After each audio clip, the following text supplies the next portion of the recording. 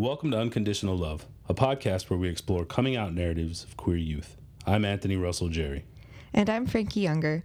The Unconditional Love podcast is a part of the Youth Citizenship Narrative Project, a project focused on youth experiences with citizenship through various perspectives. These episodes explore the many sites and spaces that provide respite along the journey towards unconditional love. Specifically, our show asks us to think about coming out to oneself, friends and family, and the numerous institutions that frame our lives, as well as the conflict between the fluidity of one's personal sense of becoming and the permanence of one's being to others. Unconditional Love contains subject material that some may find upsetting. However, we have tried to present these narratives in an uncensored form as to remain true to the experiences and points of view of our collaborators.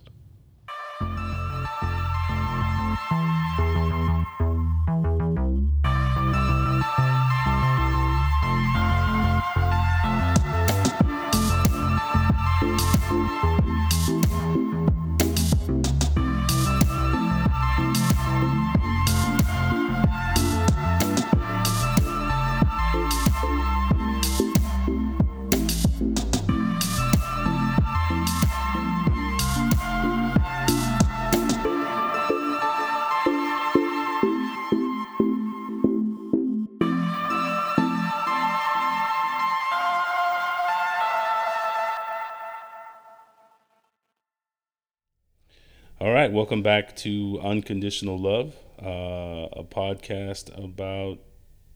What is our podcast about, Frankie? Trying to find a place to belong, which is, I think that this episode is really focused on that, particularly in figuring out how you define yourself might conflict with the way society defines you, and then trying to find people that agree with how you view yourself, which is a whole process in and of itself. Absolutely. Today's episode is about sort of taking that first step into public life, and imagining or thinking about how it is that sort of people want to be perceived by other people, or how they want to be seen by other people.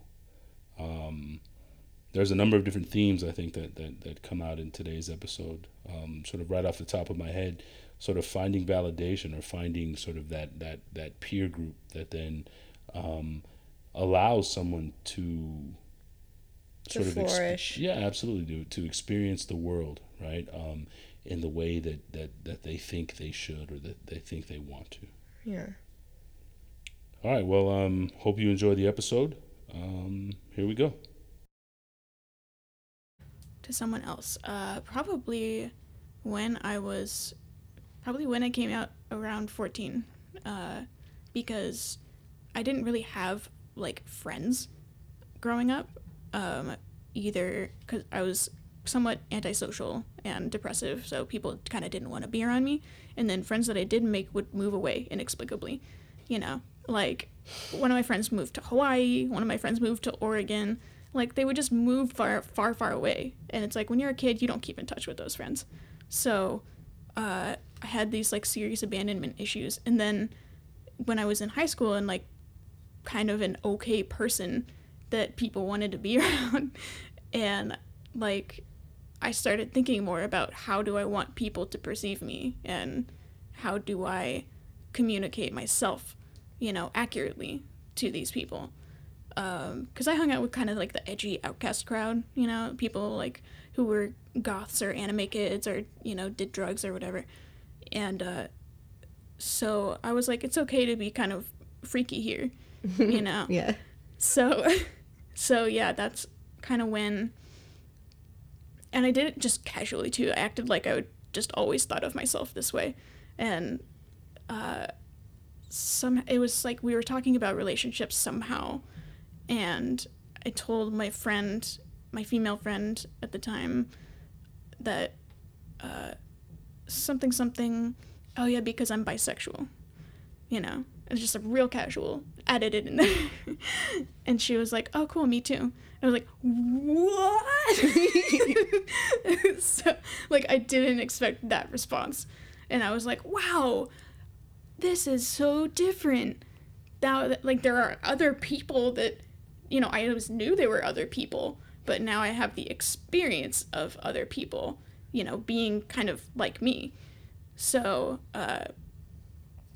so that was really cool. And that was kind of like the very first moment I can remember of making my identity known, I guess, to somebody else.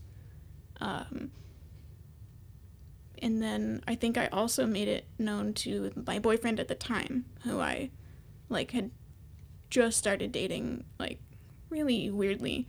And I was like, also, I'm bisexual. Is that okay with you? Like, are you going to be homophobic? And he was like, no, it's cool. He's like, no, it's cool. I'm bi too. And I was like, sick. That happened to me in high school. Like, everybody was bi in high school. Everyone was bi in high school. So, and that's totally good. yeah, and valid and real. Yeah. Your bisexual experiences when you were 13 are real. We're not trying to say that it's like a phase or anything. People just do that and it's fine. Yeah, dude, it's cool. Would you say that sort of at that moment at 14 years old you were kind of trying it on? Yeah, in a way, I was, because I hadn't actually had relationships with women at that point.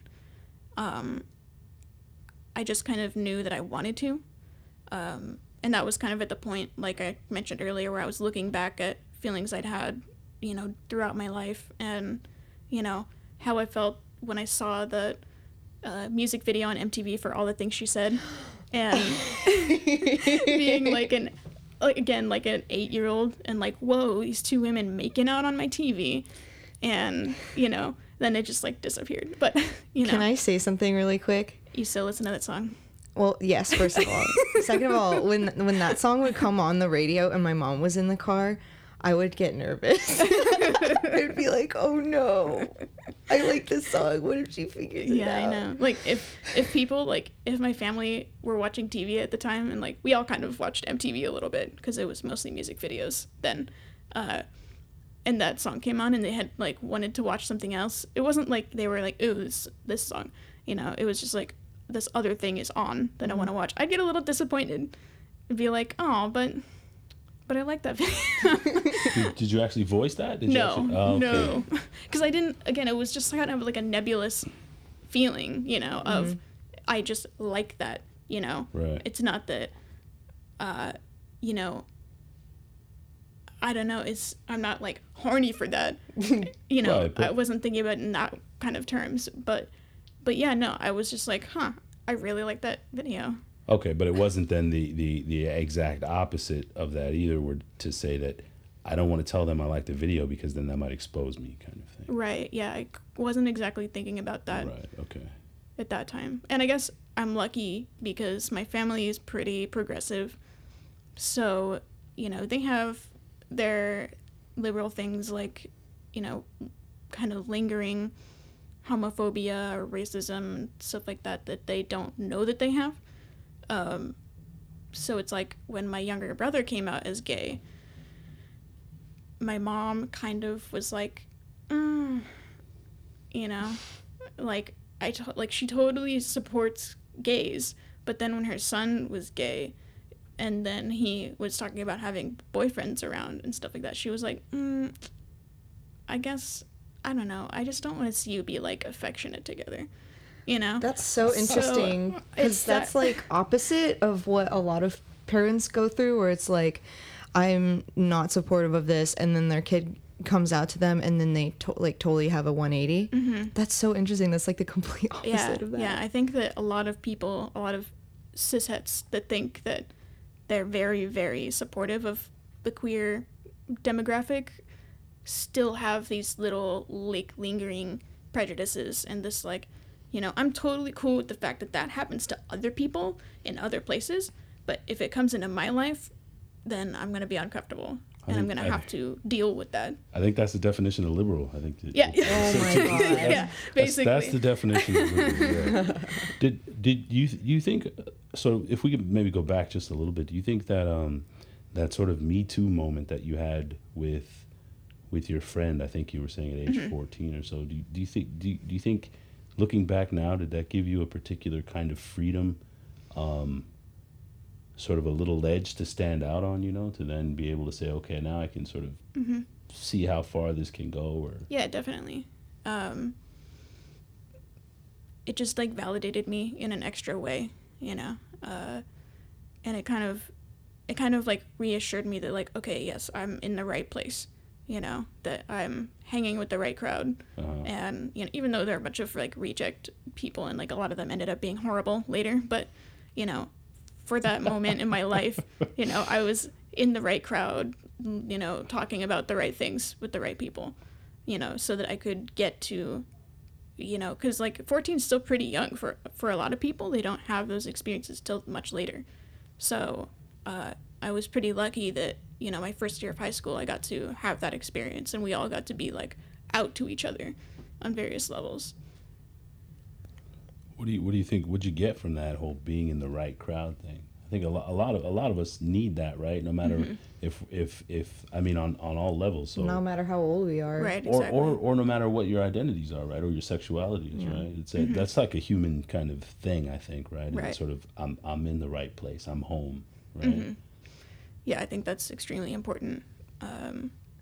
And, you know, it's such a way of enforcing, you know, identities and things like that. Because it's like when you're not at home with most people, you know, or like most of society, you know, they have a way of just pushing you out, you know. Right. And so it's like, I never knew why, but it's like I always had that feeling of being pushed out and of like looking at how, you know, everybody else did things. And this is like going down to my family dynamic and my, you know, my class level and everything, you know, everything in my life. I always was kind of aware that things were different.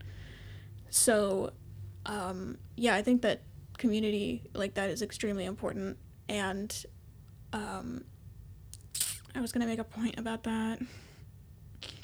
And also, like, with that particular moment in my life, I think I was aware that I wanted to have a weird life.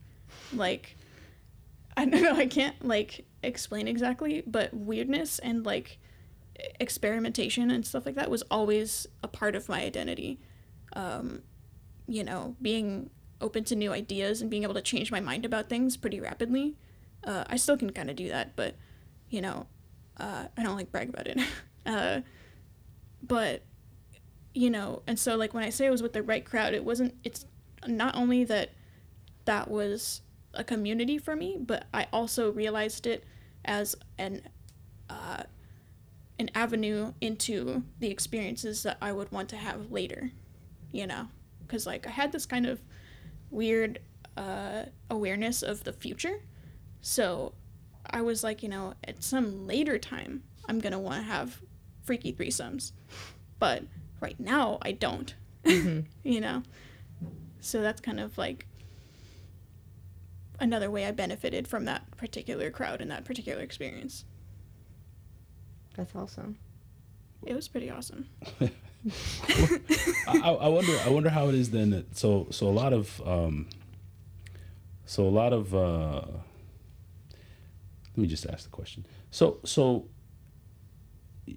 the idea of sort of kind of being edgy, right, or sort of like you said, freaky or whatever, Yeah, right? yeah. Like how is it that you can sort of give that to yourself, but at the same time not sort of question sort of a type of authenticity around it, right? And the reason why I ask is because I'm sure a lot of people, especially those folks who, and Frankie had mentioned this before, those folks that want to pray the gay away, right? Those folks, I imagine, and then some people who are still on that side of the spectrum, but not as extreme, would say, "Oh, it's just a phase." Right? Oh, like you're, yeah. And so you're being edgy. That's because you want to push sort of the envelope, but it's not your true feelings. Like And you're eventually- listening to the goth music and you're, you know, smoking cigarettes after school. And I could imagine, Of course, you're gonna say you're bisexual. right? And I could imagine a parent or a relative saying, "Ah, she's gonna calm down," or Yeah. eventually he or she's gonna come back out of it and get, their act Yeah. together. And that definitely, I have had many, many experiences like that, you know, Same. especially because I identified as, you know, bisexual or pansexual, like, a big part of like how I understand my identity now is that I never knew that not being into men was an option. Like, Okay.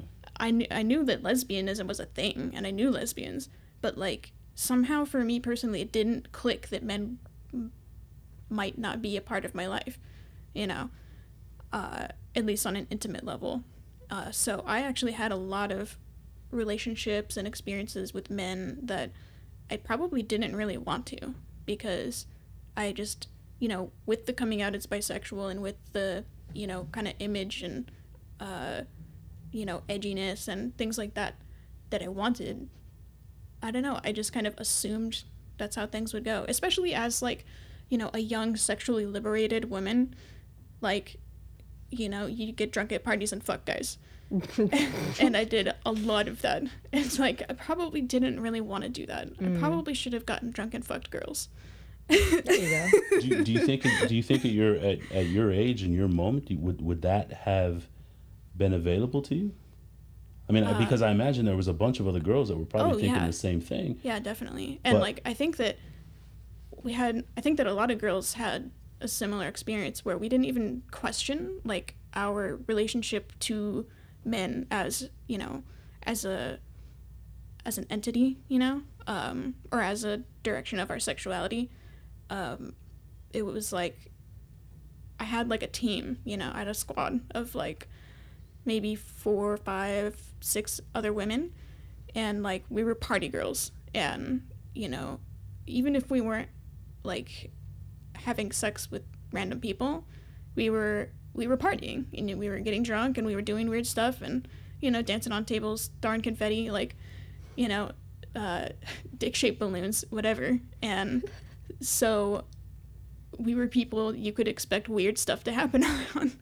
And we had actually some really close relationships, me and these girls. One of them, I actually ended up falling like deeply in love with, and totally ruined our relationship, like forever. Like we probably would have dated for a while, and then I just totally was an asshole, and that didn't happen. So we're still friends now, but you know, it's kind of just I have to deal with the fact that that I blew it, you know, with this girl that I really, really was into. And we all had, you know, we'd slept with each other, and like we'd kind of expressed feelings about each other. So I think this was kind of a time of, you know, exploring intimacy with women for all of us, but it never quite got past this certain threshold, you know, because we still had all this other stuff in our life. I don't know, it was like things are always getting in the way. Like we didn't put a lot of focus on just pursuing women, you know. It was just about like living all of life in general as bisexual people with loose morals. And men just happen to be a part of that. And that's kind of the thing that I learned, is that men will be there whether you really want them to or not. Yeah. And so it's like, if you're at a party and you're just like, hey, I'm sexually open, a man will be there. A gay girl might not be there. That's right, yeah. So statistically, you're probably going to end up with dudes. And I did a lot. I figured that out way later when I was looking back, and I was like, you know, I'm pansexual, but how come it's never panned out for me, pun intended?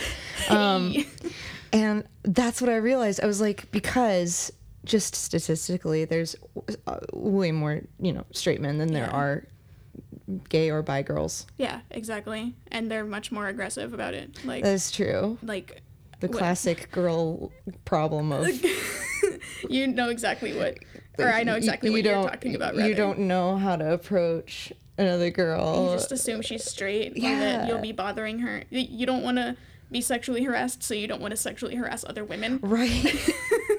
So gay girls just pass each other by constantly. Yeah.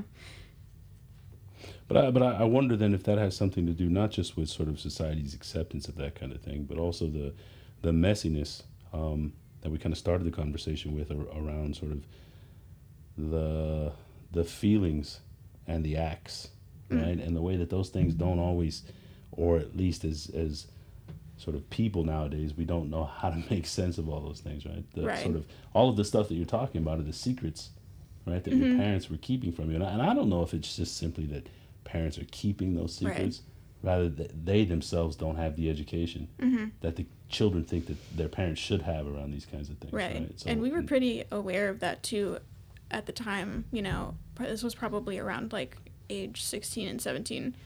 And we kind of like, me and my friend group, you know, we were just like hanging out in the street, you know, at night one time, which we did a lot, and chatting. And like, one of us kind of just said, you know, we've sort of seen a lot of stuff. Like, we kind of have experienced a part of society that a lot of people don't. And we all just kind of went like, huh, I guess that's true, you know? And we had kind of assumed it was from being young, but then at that moment kind of considered, you know, maybe it's not just that, and that a lot of people just don't explore these things very fully, you know. Right, yeah. And so I guess the sort of trying to find a place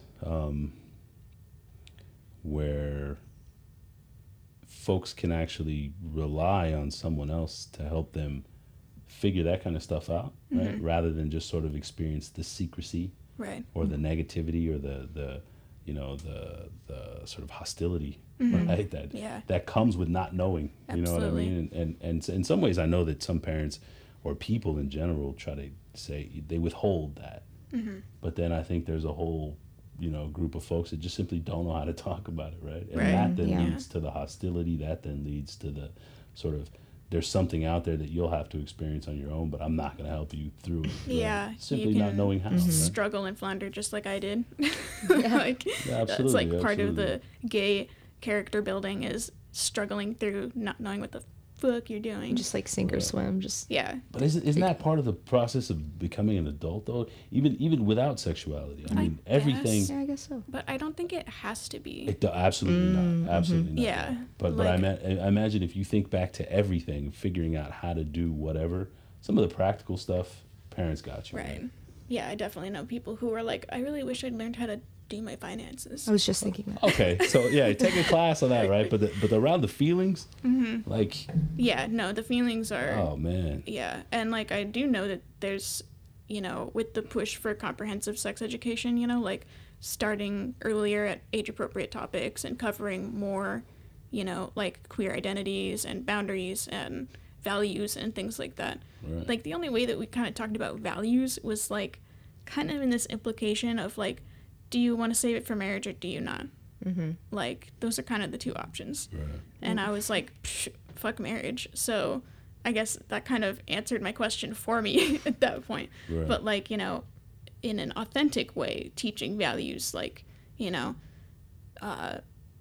how, you know, what consent looks like and stuff like what that. Consent looks like, is it appropriate in my life to, you know, have casual sex, you know, or is it not?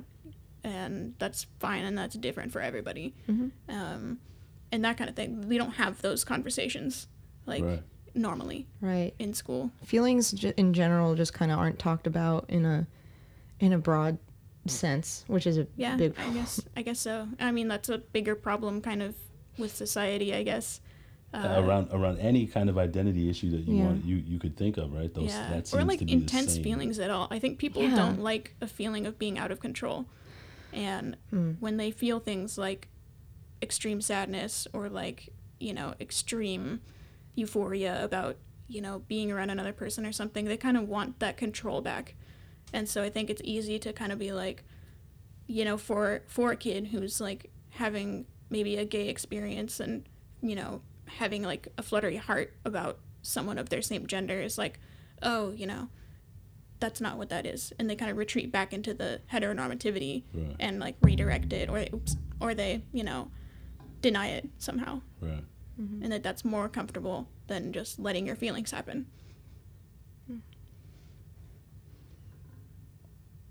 So I guess one of the sort of a way to maybe to sort of wrap up is maybe try to sort of go full circle, and what I would ask you then is do you feel sort of now in the life that you're living now, do you feel at home in a way that you were looking for sort of as a younger person?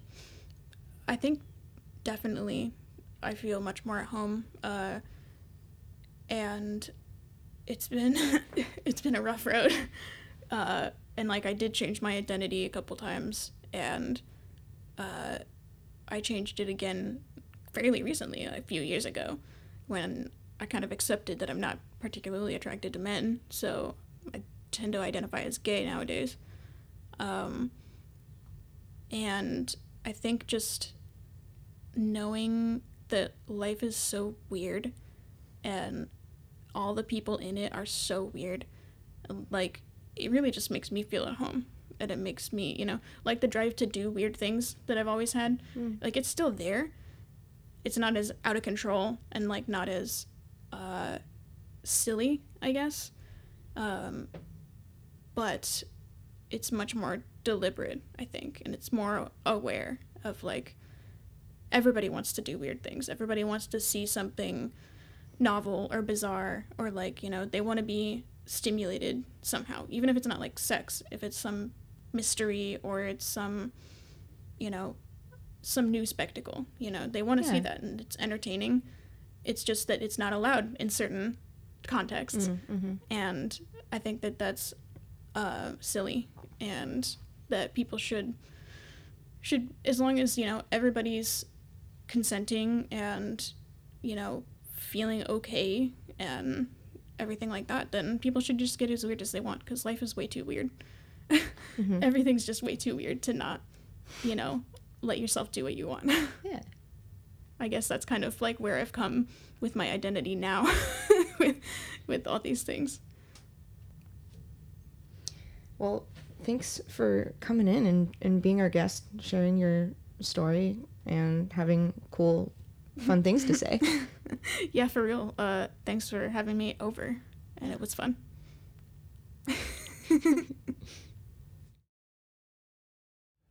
Well, that's today's show. Hope you enjoyed the episode, and thank you to our special guest today for episode 2. Do you remember? Was it Mary? What was the Mary? Mary, right? Yeah. Okay, yeah. So that's it. I'm doing air quotes right now, but you can't see it. Right? That was Mary. So, what'd you think about today's show, Frankie? I think the sort of idea of sort of finding a home is an important one, and I guess in this context, it relates specifically to sort of the sort of always happening, right, process of coming out, that sort of continual process that people have continued to talk about. But I think one of the really important things, I think, is that home doesn't have to be a forever home. Mm-hmm. Right? That home doesn't have to be somewhere where you're gonna live, forever. It's a sort of it's a home that grounds someone for now, right? It's a sort of, place to be you, but that's always sort of up for sort of a transformation. And Mary seemed to be very aware of that also. She said that she had like a freaky kind of sense of the future and like knowing kind of where she wanted to be later. Right. And that it might not be with the same people, which was that's pretty cool to have that foresight, I guess. Yeah, most people don't think about that. Yeah, I thought it was cool that she sort of recognized that the folks that she were hanging out that were kind of instrumental for her sort of building a sense of herself at that moment, turned out to be pretty awful for the most part, right? But that was a sort of stopping point, right? That was for a brief moment, that was home. Mm-hmm. I wonder about the idea of sort of looking back. Do you think these are things that I I imagine people don't even think about this kind of stuff while they're experiencing it, right? Then they look back and they remember sort of, I don't know if it's nostalgically or, positive or negatively, but you sort of remember the places that you lived, right? Yeah. Yeah.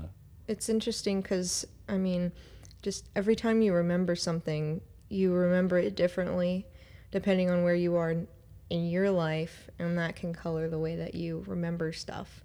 But I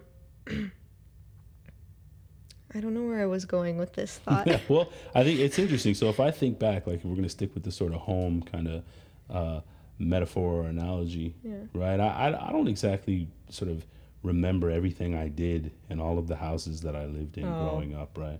But I remember. You don't? No, but I remember my room. Oh. Right, and each one of those places, I remember my room, and I remember sort of that safe space, right?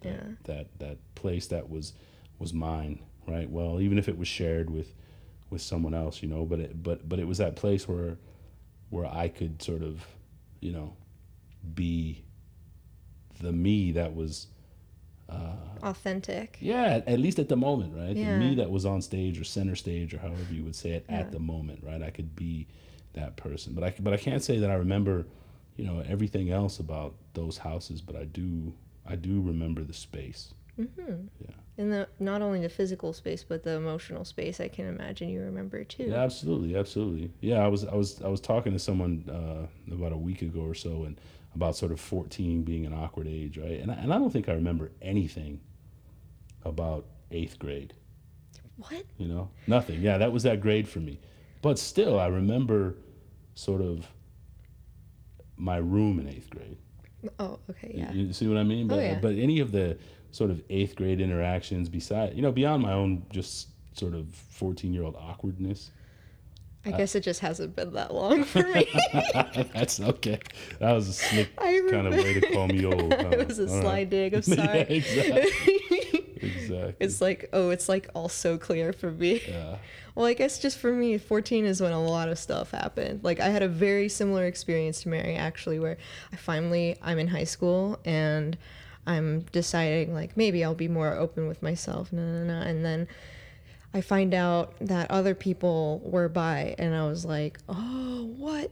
I think that other people said it before I ever did to anybody else, because I just wasn't used to being, like, accepted, right? But I found other people, and it was like I had the same exact like what like experience, and then, you know, I found the GSA, and then everything was like totally fine from there. But all before that, in 8th grade, it was a whole other story. So that's why I remember it. I guess there's a lot of crazy stuff happened. And I guess that's that unconditional love that we're all looking for. Well, thanks for sticking with us. And hopefully you come back for episode 3. Yeah. All right. Till next time. Take care.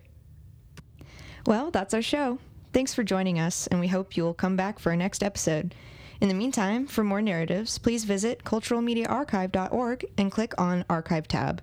Feel free to send us an email with any comments, complaints, or suggestions. You can reach me at frankieyounger@gmail.com. And you can reach me at anthonyj@ucr.edu. Take care.